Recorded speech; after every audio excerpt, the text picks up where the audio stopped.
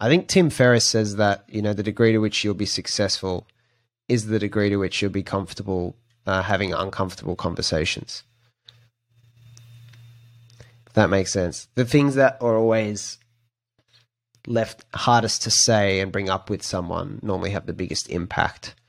For example, someone who's not quite pulling their weight at work, or someone who you think is not really working on what they should be working on based on like who you see them being as a person. That's a conversation I have with people from time to time. That's not easy. Very hard to go to someone unprompted, unsolicited, hey, what you're spending time on, I think it's not what you should be doing. I think you're actually capable of this, without trying to tell them what to do. Because obviously 18 and Lost, chapter 1, if anyone's read the introduction, sorry, I'm not that sort of person, the whole all advice is bad advice. But at the same time, am I a resource to help give people an awareness of themselves that they don't see? And which is often the case. People don't normally see their full potential.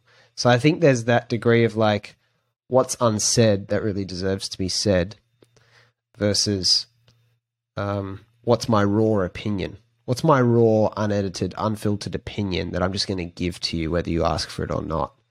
And some people, I think my late grandfather, I think he was very famous for the latter, for being very raw and just, this is what I think of you, and pissed a lot of people off. But there's also something to be admired for the no bullshit approach, because we certainly need a bit more of that. We're certainly lacking that more than we have too much of it. So.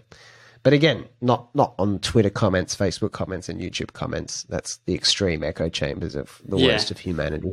I think we, especially with people that we care about, we might. I mean, the tendency, if it's going to hurt their feelings potentially, we might not bring it up, even if it will benefit them, and even if maybe it's a little bit harsh. For example, if that person's close to you and respects you, then they'll understand in the long run that, you want the best for them. And I think potentially, do you think, Joe, there's different ways you can approach it? Like, it's very difficult to just criticize someone, even if you have the best intentions, as opposed to lightly bringing their attention to something that they're doing, they might be better off doing it a different way. And obviously, different people take criticism in different ways, but do you think there's two different approaches in that regard as well? Yeah, I think how is everything. I think it's not just the medium. It's not just the message, it's the medium is everything. There's so many examples of that. Normally, this is the tough thing with family. Normally, it doesn't work in family. Normally, it's very hard for family members to give one another very different perspective and awareness. You're often too close. You don't look objective. You look like you always have an agenda. And you always it's always better to have external reference points. Because the how is everything. The how is absolutely everything. And you can think about it two ways. Like I heard someone say yesterday, I can't remember if it was on a podcast, but no one's ever really gotten their point across to someone by telling them they were an idiot. People just don't seem to respond to that. Like, no. You shouldn't be doing this way, you should be doing it that way because you're an idiot for doing it this way. But when you say, look, you've put in a lot of effort into this. This was really great, this podcast, Luke. Maybe you should consider doing this to make it even better, but it's up to you. You see how that just changes the energy? Yeah. Again, what you were talking about before with that reaction, people are not designed to just quickly take on what someone else says and completely shift what they're doing. Right? We don't completely alter course because of one piece of instruction. We have this natural defense mechanism when we feel like someone's trying to force us to do something.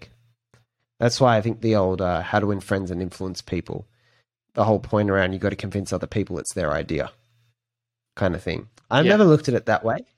I think it's more like you've got to leave people the room and package something up for them in a way that they can approach when they're ready. The example I'd give you is something like dating. the one factor you never control in dating, which is also therefore true of marketing, is timing.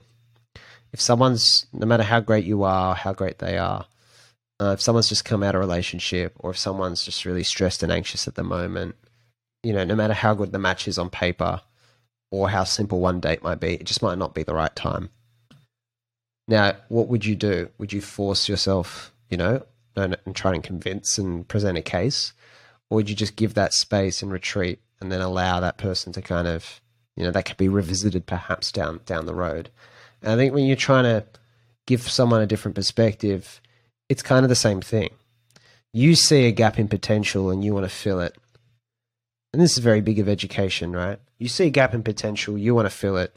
And so just because you think the other person doesn't get it, you push harder and harder and harder and harder. Really, I think any persistence has to be persistence that comes from love, like which denotes some sort of patience,